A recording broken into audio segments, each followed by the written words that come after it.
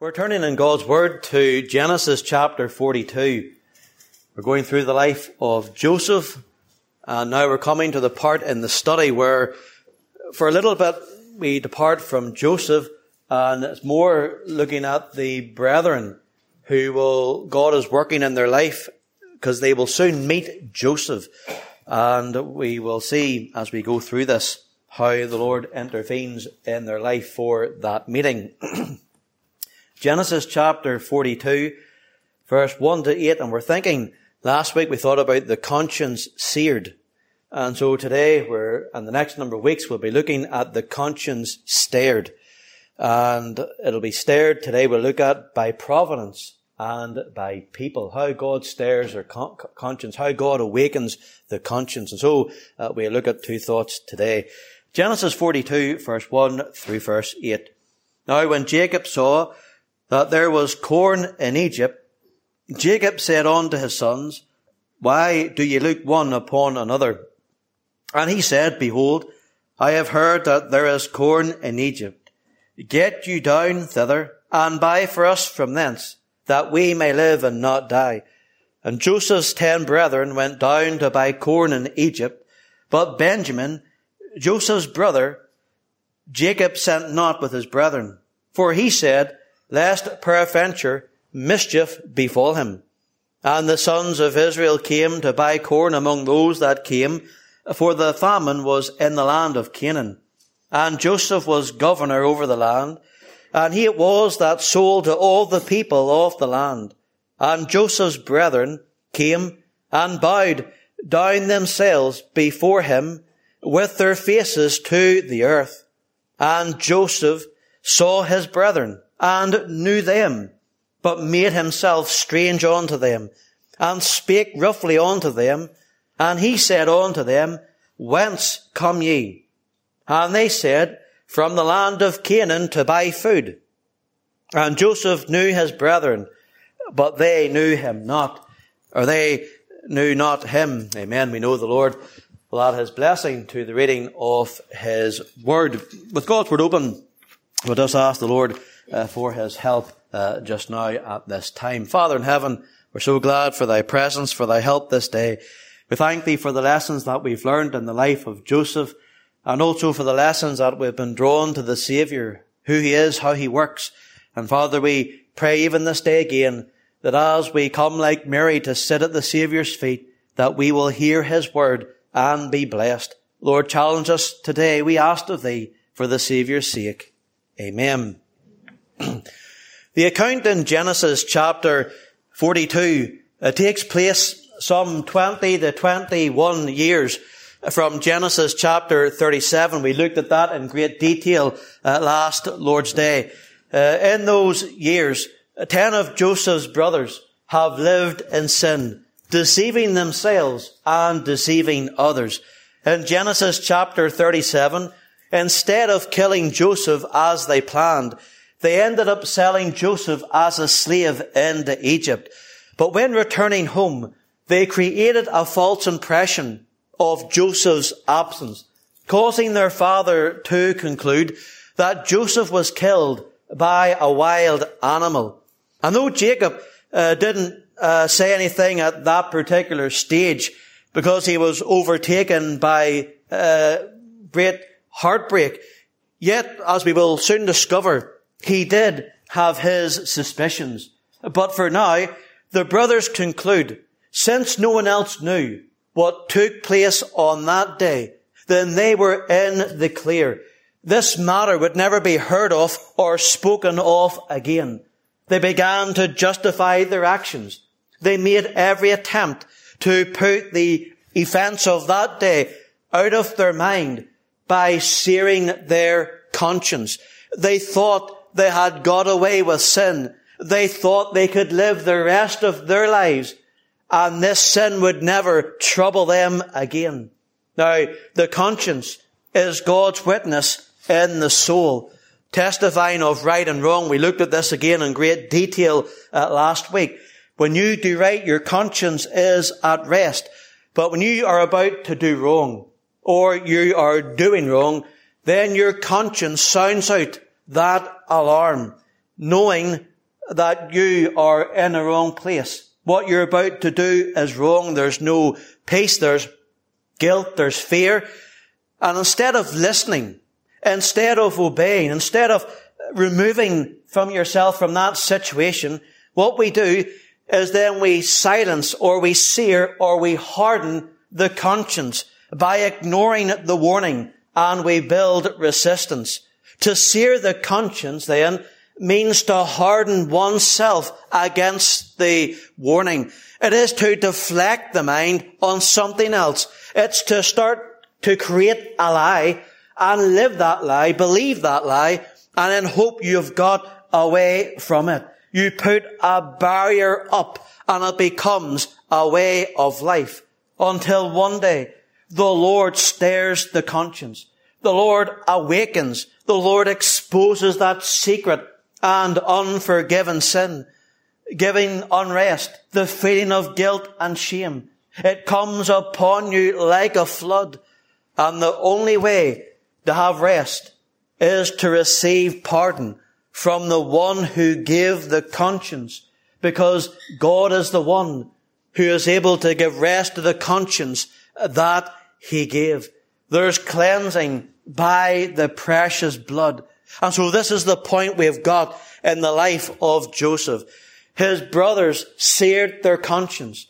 They thought they had gotten away with sin. They ignored, they excused everything they did that day to Joseph. But now, 20 years later, or around 21, they're now convicted of that. They're challenged about that. And it all floods back, the guilt, the shame. And they remember every single thing that they did to Joseph. And as we will discover in later verses, it caused them to cry out, "We are guilty," concerning our brother. For the first time in all those years, they admitted what they had done was guilty concerning Joseph. So today we want to look at the conscience stirred. Notice the conscience was stirred by providence. Two simple thoughts we will look at this today. First of all, the conscience is stirred by providence. This whole scene, God orders and arranges every detail. And God uses people. He will use places. He will use his providence. All these things we will look at in the next number of weeks to bring these men to the point where they have to cry out, "We are guilty concerning our brother." God works in his creation to permit situations to fulfill, to work all things according to the counsel of his own will. How did God bring them to Egypt? How did God fulfill his word in causing them to bow down to Joseph? He sent a famine. And all that was under the sovereign control of God. Genesis 41:54. Dearth was in all the lands, but in the land of Egypt there was bread. Egypt is the only place where people could go to for bread. And unknown to the brothers, and obviously to Jacob, but certainly to the brothers, they don't know that Joseph is alive, and he is the only one authorized to give that bread. The one they've refused, rejected, mocked, betrayed, and sold. Again, a wonderful type of Christ, is the one who is able to offer them life in a time of death. And while all this is taking place, and the famine and people are traveling back and forth from Egypt with bread, Jacob and his sons are unaware of this situation. And Jacob says to his sons, "Why do you look one upon another? You're just sitting around looking and staring. Go down to Egypt. There is bread. There's corn in Egypt. Why look ye one another?" And as soon as the brothers heard the name Egypt, their conscience was alerted. Their conscience began to stir within them, because now they must go down to Egypt, but they're hesitant.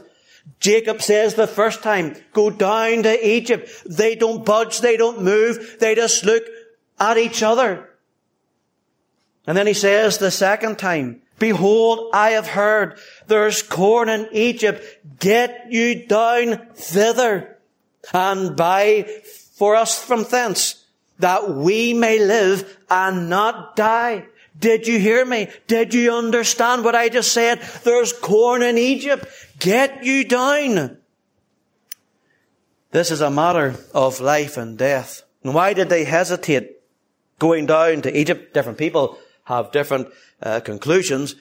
But again, I believe because 20 years previous, in Genesis 37 and 28, the businessmen passing by them that they sold Joseph to were going into Egypt. And the point is this, the name and the place of Egypt brought back memories. You have to go down to Egypt. And so, on that day when they persecuted Joseph, the last sight they had of Joseph was him being sold, going down to Egypt. In fact, 21 years later, when they finally do meet Joseph, what does Joseph say? In Genesis chapter 45, verse 4, read it yourself, I haven't put it in. The Bible says, I am Joseph, your brother, whom ye sold into Egypt. So there Joseph, as his brethren stand before him, they don't know him, but he knows them. And as he reveals himself, he then says, I am your brother, whom ye sold into Egypt. And all the guilt, all the shame that they had carried for those 20 years had now flooded upon them. And so God providentially used the name Egypt to stir and alert the seared conscience of their wicked deeds, their deceptive ways, and their dealings, not just with their father in telling him lies, but also in persecuting Joseph. Remember, this is also illustrated in the life of Jonah, how God uses places. Remember, Jonah was called to Nineveh. You remember that? God called Jonah to Nineveh to preach the gospel of saving grace. Nineveh was full of wicked sinners, and their sin came before a holy God. There was heathen worship, but Jonah refused the call of God, and he wanted to get away from Nineveh. He didn't want to go to Nineveh, and he wanted to get away from the presence of God. And so he went his own way. He entered into a ship going the other direction, going to Tarshish, thinking he would forget, let me turn this off for you. He would forget, Nineveh.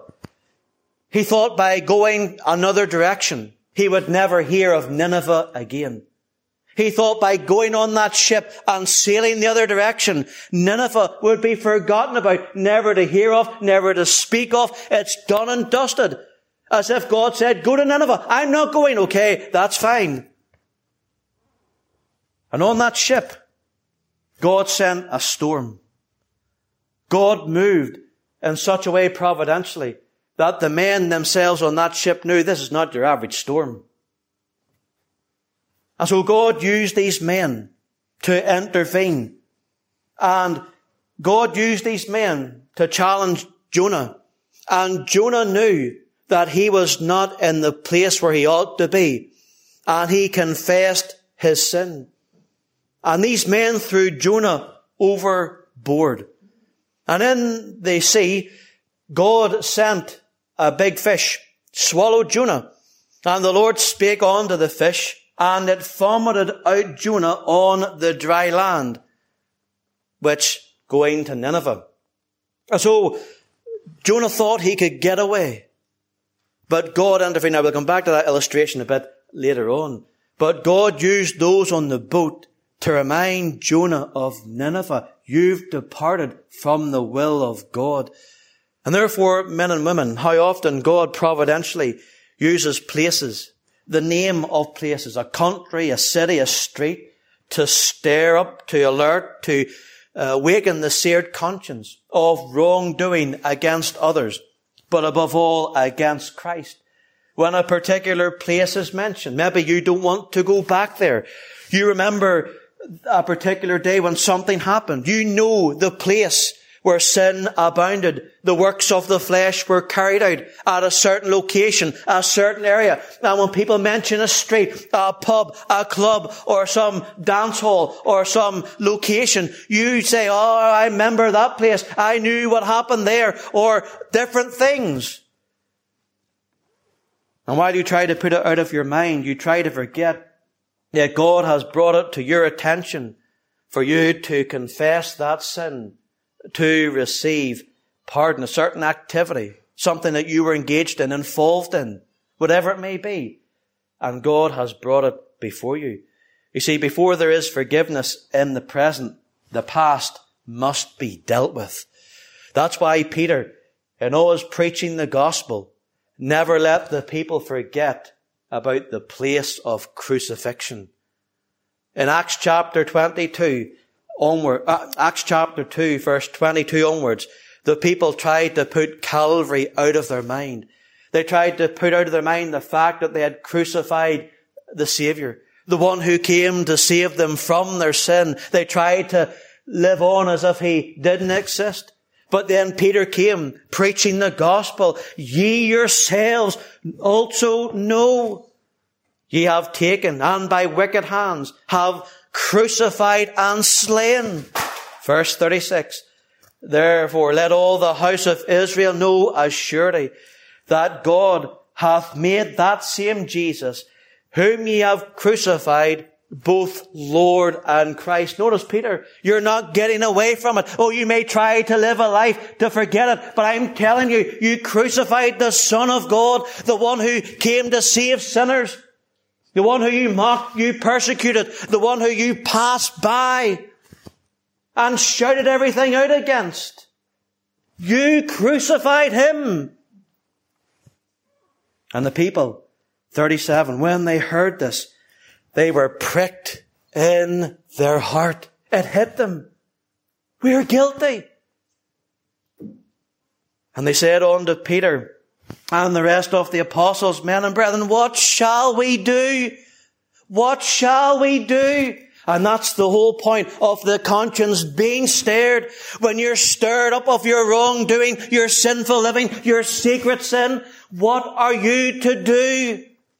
It's not to abandon church. It's not to feel so bad and say, I shall never go to church or read my Bible. No, it's to come before God and say, Lord, I've sinned all these years. My secret sin, my wicked pleasures, things that people didn't know about. But you've exposed it. And now I'm confessing it. Forgive me of my sin. Because whenever the men said to Peter, what shall we do? Peter didn't say, you ought to be ashamed of yourself and go away and think about it for the rest of your days. He said to them, repent. Turn from your sin. And in turning from your sin, turn towards the Saviour. And then they repented, they got saved, and then they got baptized. And so if you're saved, you ought to get baptized. And again, we'll have another baptismal service. So if you have been saved by the grace of God, you ought to be baptized. And so after then, verses 38 to 47, they received the word and they went on with the Lord. The point is, God sent this famine. God provided supply in Egypt. And when the brothers were convicted about sin that they long had put aside, it was now all brought before them. They seen how deceitful their heart was and desperately wicked. But when they would go to Joseph, they would find mercy with him. And so it is with you, men and women. Whatever the sin may be, for how many years it's been hidden, there is forgiveness with the Lord. Hebrews 9 verse 4, He is able to purge your conscience from dead works to serve the living God. So the first part we've looked at, the conscience is stirred by providence. God used the famine. The very fact that God permitted Joseph to go down to Egypt, all this God used. So the conscience then was stirred then by people. So we'll look at that now. When Jacob told his sons, there is corn in Egypt, get you down thither and buy for us. All the brothers expected to go. So they all expect to go for this. We learn in verse 3, Joseph's 10 brothers went down to buy corn. But it's interesting that 11 brothers are not going down. Remember, there's 12 brothers.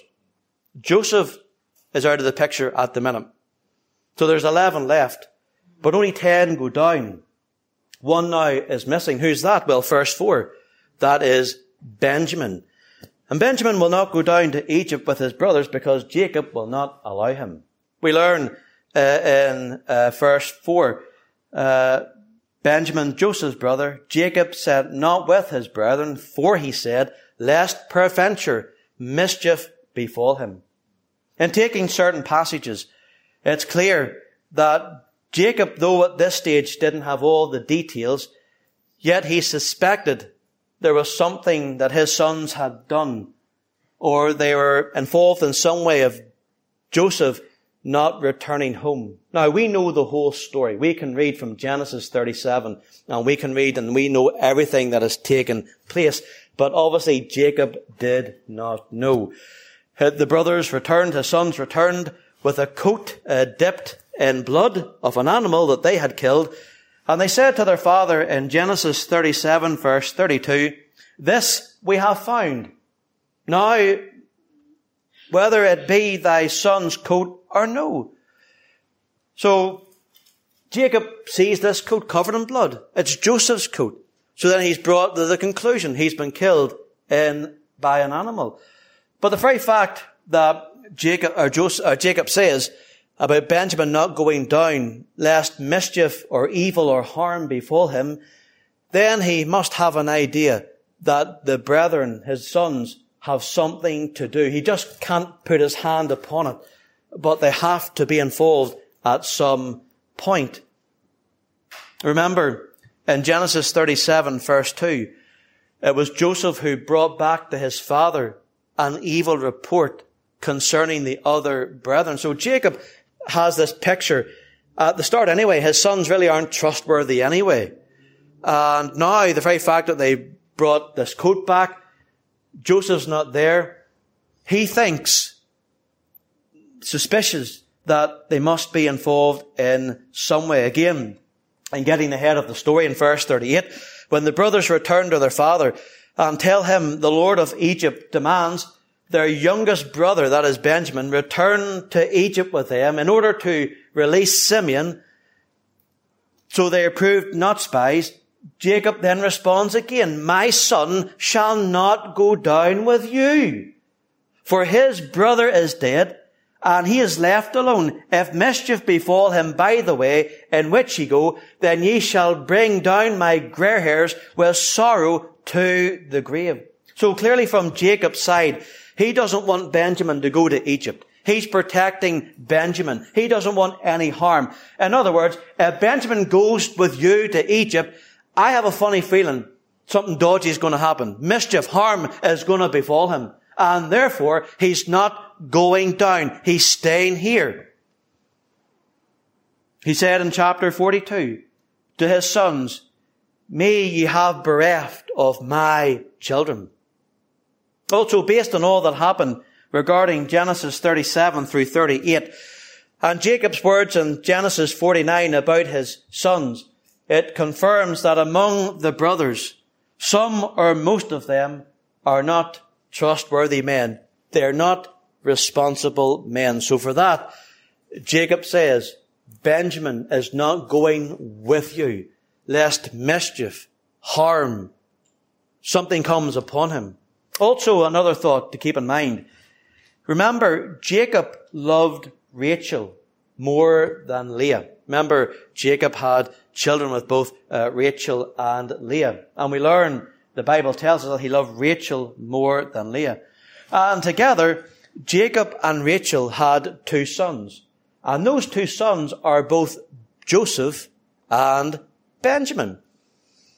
Since in since Joseph in Jacob's mind is dead, we know he's not, but in Jacob's mind he's dead, the only connection, remembrance, if you want to say, he has with Rachel, his departed wife, who he loved, is Benjamin. Rachel died, remember, giving birth to Benjamin. Therefore, to lose Benjamin cuts all ties, resemblance with Rachel. To lose Benjamin, and in his mind Joseph's lost already, it's sort of, in his mind, it's to bring that chapter of his life to a close. Rachel, who I loved, is dead. Joseph is dead. Now Benjamin, if he's gone, that whole circle of love to him will be gone. That tie will be gone with. And you can understand that from a certain point. Maybe parents, maybe a father dies or a mother dies, whatever that may be, and there's certain children left. Well, those children are the only tie left. Maybe that one of those children look like their mum or look like their father or sound like them, different things. And there is that resemblance, there is that reminder. And so there is maybe that extra protection over the children because there is that remembrance. And so that is from Jacob's point of view. But can you imagine the point from Joseph's brethren? Jacob says, I've heard there's corn in Egypt. Get you down thither and buy for us. But Benjamin is staying put, lest mischief befall him. The 10 brothers now begin to think about what's happened. They now go on their father's suspicions. But what mischief? What mischief's he on about? Mischief will befall him. Does Dad really think maybe we have something to do with Joseph's death, his absence? He won't send Benjamin with us. He doesn't trust us with Benjamin. And so God uses this whole situation because this situation, whenever the brethren are put in jail, whenever they're put in prison, this whole conversation comes up in prison. And they go over the whole thing in their mind. Everything they did, everything they said to Joseph. We saw the anguish of his sorrow. We heard him pleading. And we still cast him into the pit. We are guilty concerning our brother. So in this whole situation, God uses Jacob, uses Benjamin, and then later, as they stand before Joseph, who accuses them, I am Joseph, your brother, whom ye sold. God uses all these people to confront these men, expose these men of their sin. And so see how together God uses providence. He uses situations, circumstances to expose sin. Someone's been caught out. Something's been brought to light that never would have been any other way. And all of a sudden the sin has now been brought forward. Or God uses people. Someone may say something to someone or get on in a certain way. And sin is exposed. Again, going back to Jonah in the ship, God using people. Whenever Jonah was in that ship, and again that storm came and all the men in the ship began to panic, what did they do? Every one of them, the Bible says, they began to pray to their false gods. They all got down to their heathen worship. They were all panicking. They were all fearful. They were all praying to false idols. But they see Jonah, he's just sitting there, not praying to anybody. And so straight away, all focus changes to Jonah. There's something about this man. This man's not praying. And so they go to Jonah and they begin to inquire about him. Why are you not praying? And Jonah begins, well, I'm Jonah. I worship the God of the Hebrews. And he begins to tell the story. And they realize this man is running from God. This man is the reason why this storm has come. So God uses providence with the storm. And then God uses the people. Because what do? They get Jonah and they throw him overboard. It's not that Jonah volunteered and said, you know what, folks, I'll tell you what, to save you any hassle, I'm just going to jump in here. Jonah would have stayed on that boat and went through the storm and the ship could have been damaged and Jonah wouldn't have cared. But the men did. This man is living in sin. This man's disobeyed his God. And so they get him and they throw him into the water. Basically, it'd just be like someone saying to you, I heard what you did, I saw what you did, and it's sinful. And so that's what Jonah's point. And then God sends that fish and, as we said, spits him out at Nineveh. So God used these men. God uses people still today to convict and stir people in their sin. Again, He uses God's servants. He uses preachers as preachers bring forth the Word of God. Some people say, Preacher, are you getting at me? Do you know something about my life? Well, I certainly do not. You said something there. Have you been spying on me? Certainly have not. Have you been ringing round about me? Certainly have not. Well, what's going on? And the whole point is this. God has revealed something in His Word that it's finally just pricked your heart.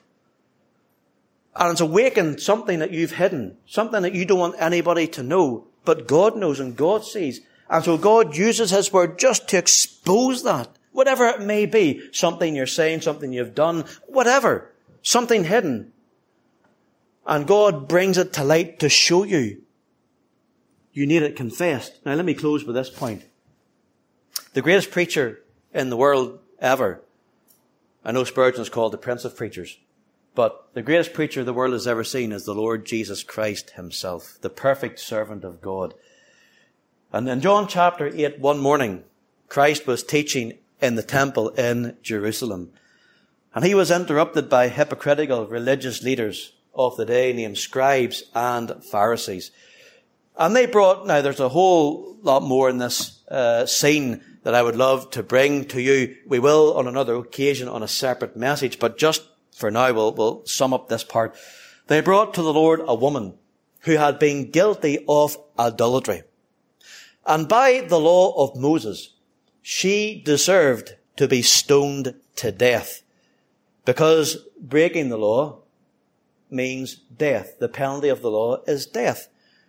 But the religious leaders were so focused on this woman's sin and the punishment they felt she deserved that they had seared their own conscience, believing themselves to be without sin.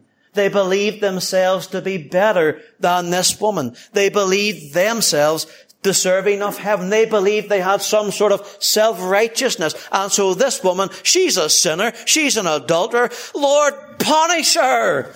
Give her what she deserves. Now, there's again a lot more that we could bring out. They're all standing. They want to see what the Lord is going to do. But verse 7, say, just cutting it short, the Lord did something remarkable. He said to them all, He that is without sin among you, let him first cast a stone at her. Whoever is without sin, you first cast the stone. But none of them could, because the Lord was showing them that you're all sinners. You're all wicked sinners. Verse 9. And when they heard it, when they heard what the Savior said, when the Lord had talked about their sin, oh yes, this woman, true, she's a sinner, she's guilty, but you yourself are just as guilty of sin. You yourself is just as vile and foolish. What about you?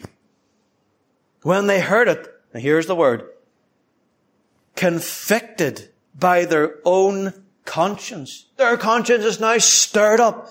They're now awakened. They're alert. All their secret sin, their sin that they've tried to hide out, all the wrong things that they do try to cover up, well, the Lord has just exposed it in one word. So what did they do?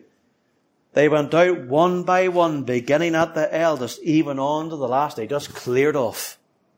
Because they saw themselves as sinful, as guilty, as wicked in the sight of the Lord. And the point is, when challenged by Christ, their conscience that was seared, that was hardened, was now stirred. And they saw themselves for the first time just as equally as guilty as this woman. Those secret sins, whatever it was that they had committed. Maybe it could have been the same type of sin as this woman. But it didn't matter because they were still sinful, and due to their sin, they were still guilty of breaking the law. They should have been stoned as well. They should have been punished by the law. And so they refused Christ one day to give an account to God. While this woman was guilty and condemned by the law, the Lord had mercy upon her. The Lord pardoned her of her sin. Why? Because He is the one who came to fulfill the demands and the penalty of the law. Christ is the Lamb slain from the foundation of the world, and therefore He would seal on earth what was secured in heaven, salvation for guilty sinners. He came to save sinners by paying the penalty of the law, by dying a death, suffering for sin. And so the Lord stirs conscience, as we've looked today only, by providence, by creating situations. It's no mistake how God brings something about. God is doing this to expose sin, hidden sin that no one ever knew about. People wonder, how did this ever come about? I thought it was done and dusted. God providentially moved to bring about the whole situation. And God uses people in that. Is there a Jonah in our midst? One backslidden, confronted and exposed. Is there a religious hypocrite in our midst? Your self-righteousness has been confronted and exposed. Is there a condemned sinner in our midst? Guilt confronted and exposed. Are there Joseph's brothers in our midst? Years of hidden sin, living a lie, now confronted and exposed. If so, we learn there is a heavenly Joseph in our midst, the Lord Jesus Christ. In Him are the storehouses of grace, and they are opened freely to pardon all and to cleanse all who will come to Him. For the blood of Jesus Christ, God's Son, cleanses from all sin. Our sin is exposed in order to have it cleansed, to have fellowship with the Lord. And so we've looked today at the conscience stirred by providence and by people. God willing, next time we'll look at two more thoughts. How the conscience is stirred. What God used to confront these men, to bring them to the place where they had to cry out, we are guilty concerning our brother. What will God do in your life? What will God move in your life? What will God take in your life? Who will God use for you to finally say, I am guilty concerning sin against my Saviour? Be saved, have sin cleansed for His name's sake. Amen.